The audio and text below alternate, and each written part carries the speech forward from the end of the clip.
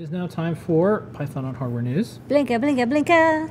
So, some significant news, in my opinion, as someone who works on this newsletter and watching this thing called CircuitPython.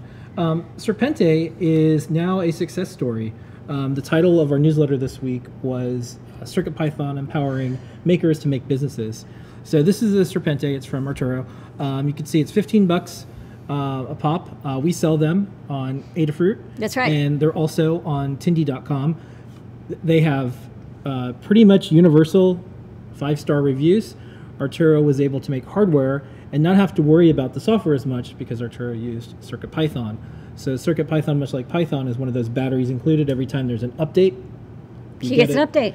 And one of the things, because I wrote this up as one thing, as far as like a little mini case study, as they say in the biz world, Arturo sold 400 of these. That's Couldn't a lot. have done it without the awesome power of CircuitPython, and it is something that we see taking off. For open source hardware makers or pretty much anyone, Sony today, their board, the Sprezens, yeah. they get all the new features of CircuitPython every time there's an update. So they just send their customers over to circuitpython.org/downloads. There's a picture of the board, and it's literally just as easy as dragging and dropping a file, and now you've got the latest version of CircuitPython. Yeah, So, and we're adding more and more. We just added Microlab. It's going to be coming out in a new release. We're working on adding RG matrices. There's a lot of stuff that you don't have to worry about if your board is ported to CircuitPython and is part of our build platform. Yeah. We have like 100+ boards that are already in there. Yeah, It's very and so easy. I expect this is going to be very similar to what I saw when I was writing about Arduino. So a million years ago, I wrote an article, Why Arduino, Why It's Here to Stay. And at the very end, I said the things that make an electronics platform successful, that's going to happen no matter what the shape of the board.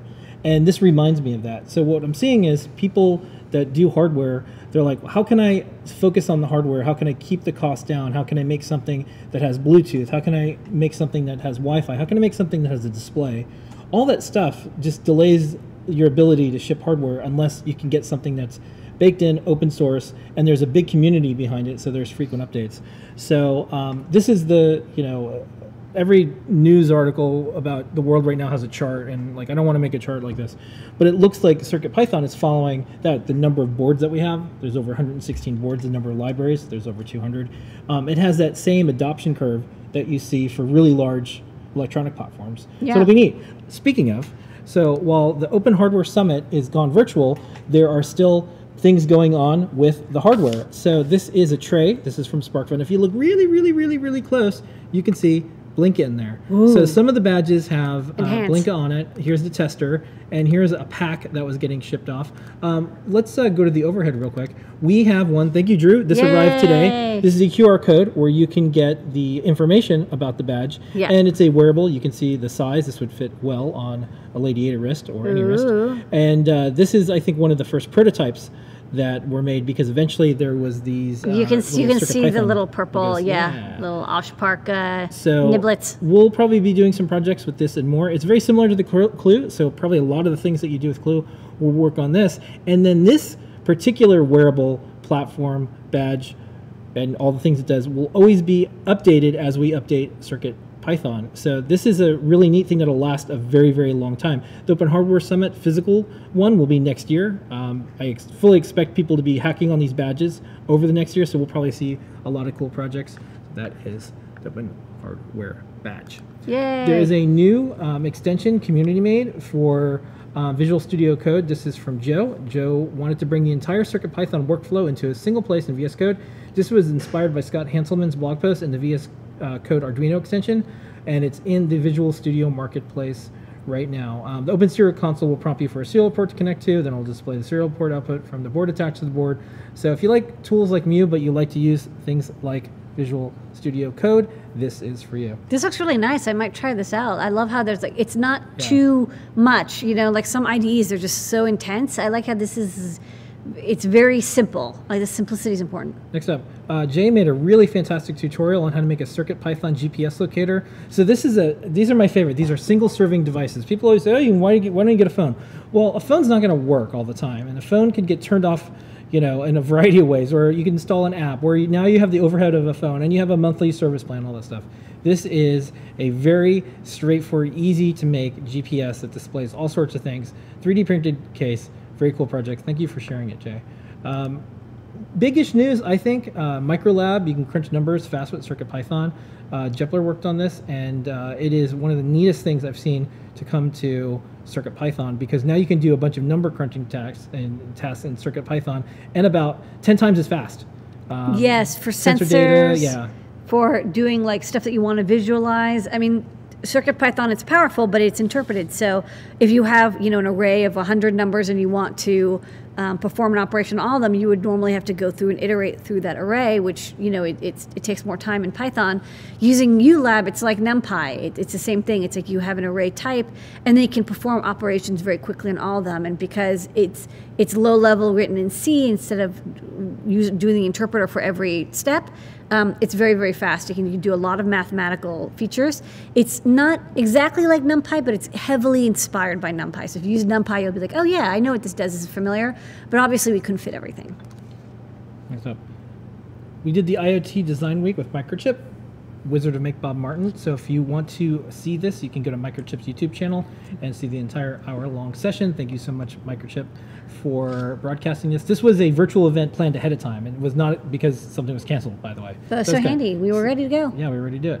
Last week, we did Ion MPI, and we did an introduction to the ESP32S2 and talked a little bit about how we're going to run CircuitPython and Tiny USB on it. Check out that segment. It's also a newsletter in beta, adafruitdaily.com. And we're going to have the newsletter, the blog post, and everything go out about the same time each week. So check that out if you want to get the latest and greatest on where you can get these new chips and more, and of course some of the things that we're doing with CircuitPython. This is kind of cool. This is a game of life made with CircuitPython. Brandon made this, and it's on a screen, and it's starring the one and only Blinka. Yeah, look at the tile action. So this is using the built-in tile capabilities of Display I/O. You can't tell. This is the Feather M4 Airlift Featherwing plus Ethernet. CircuitPython snakes its way to Cat 5. That's right. We got that working this week. Kevin made a video on panelizing circuit boards using KiCad. This one happens to be the CircuitBrain boards powered by CircuitPython. This is another business example of using CircuitPython. This crowd supply is going to be going live, and you'll be able to purchase these boards that Kevin made, and CircuitPython is built right in. Yay! This is from Ben, who makes these really cute Lego minifig looking CircuitPython things. And if you look at the video really close, he was like, oh, CircuitPython 5 came out. New version. Let me see how long it takes. And it was about the same time it took to tweet. That's how fast. This is kind of cool. Greg got the CircuitPython REPL that Zobs ported over to FOMO, running on the Orange Crab. You'll see more of that. That's exciting. Liz is working on this very cool step counter based on Clue, CircuitPython. Special shout out and thanks to NovelBits. They do an excellent Bluetooth industry report. Yep. And this is like when like a Bluetooth celebrity, Senpai noticed us. Yeah, like this is neat. They are the standard for, I think, the best Bluetooth newsletter. Yeah. I do subscribe to a bunch, and it was great to see our board in there. So if you haven't already, check out the NovelBits Bluetooth industry report, especially if you're into this stuff. Another thing that was posted. This is from GoJimmyPie. They published their quest to get CircuitPython on a soft RISC-V CPU on the ECP5 FPGA for the Redona ULX3X. Whew, that was That's a lot. I got through it. Anyways, CircuitPython for RISC-V. FPGA running RISC-V, and then CircuitPython on top of that. Yeah. This is a really neat CircuitPython-based light-up glove, complete with Iron Man polling. That's nice. Check that out, yeah. Fancy. And then, Lady Ada, what do you call a gathering in a group of crickets? Do you know? A herd? I don't know. An orchestra. An orchestra. Yeah, so this is That's an nice. orchestra of crickets and CircuitPython. This is kind of cool. Sam posted up some great x-rays of some boards, including the feather-compatible Orange Crab. We're sending Sam out a bunch of our boards, and hopefully we'll have some cool x-ray photos of them soon. Moit had posted up a delightful creation. This is a Featherwing prototype using the Bantam Tools Mill. It's a classy way to display 7 segments. Toot. This is a feather adapter for the Onion Omega by Tisham, and the files are available on GitHub. This is the Clue running on a Gigglebot, and this is from Clio QC. So all of the microbit accessories that we've been testing out have been working out so far, and a lot of people in the community has been testing them as well. Microbit released kind of good timing, classroom.microbit.org. You can do this virtual or in person and have kids learn about Python or MakeCode all inside their interface. It works really well. We have a guide that we also just published. Kenny posted up a new guide. This is for putting Badger, our series of programs and more that lets you make name badges and anything for any type of event that you want.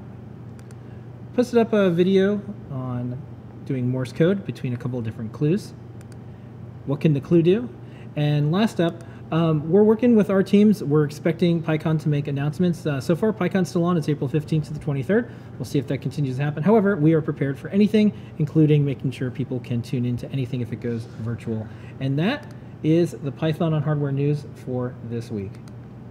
Blinka, blinka, blinka. All right.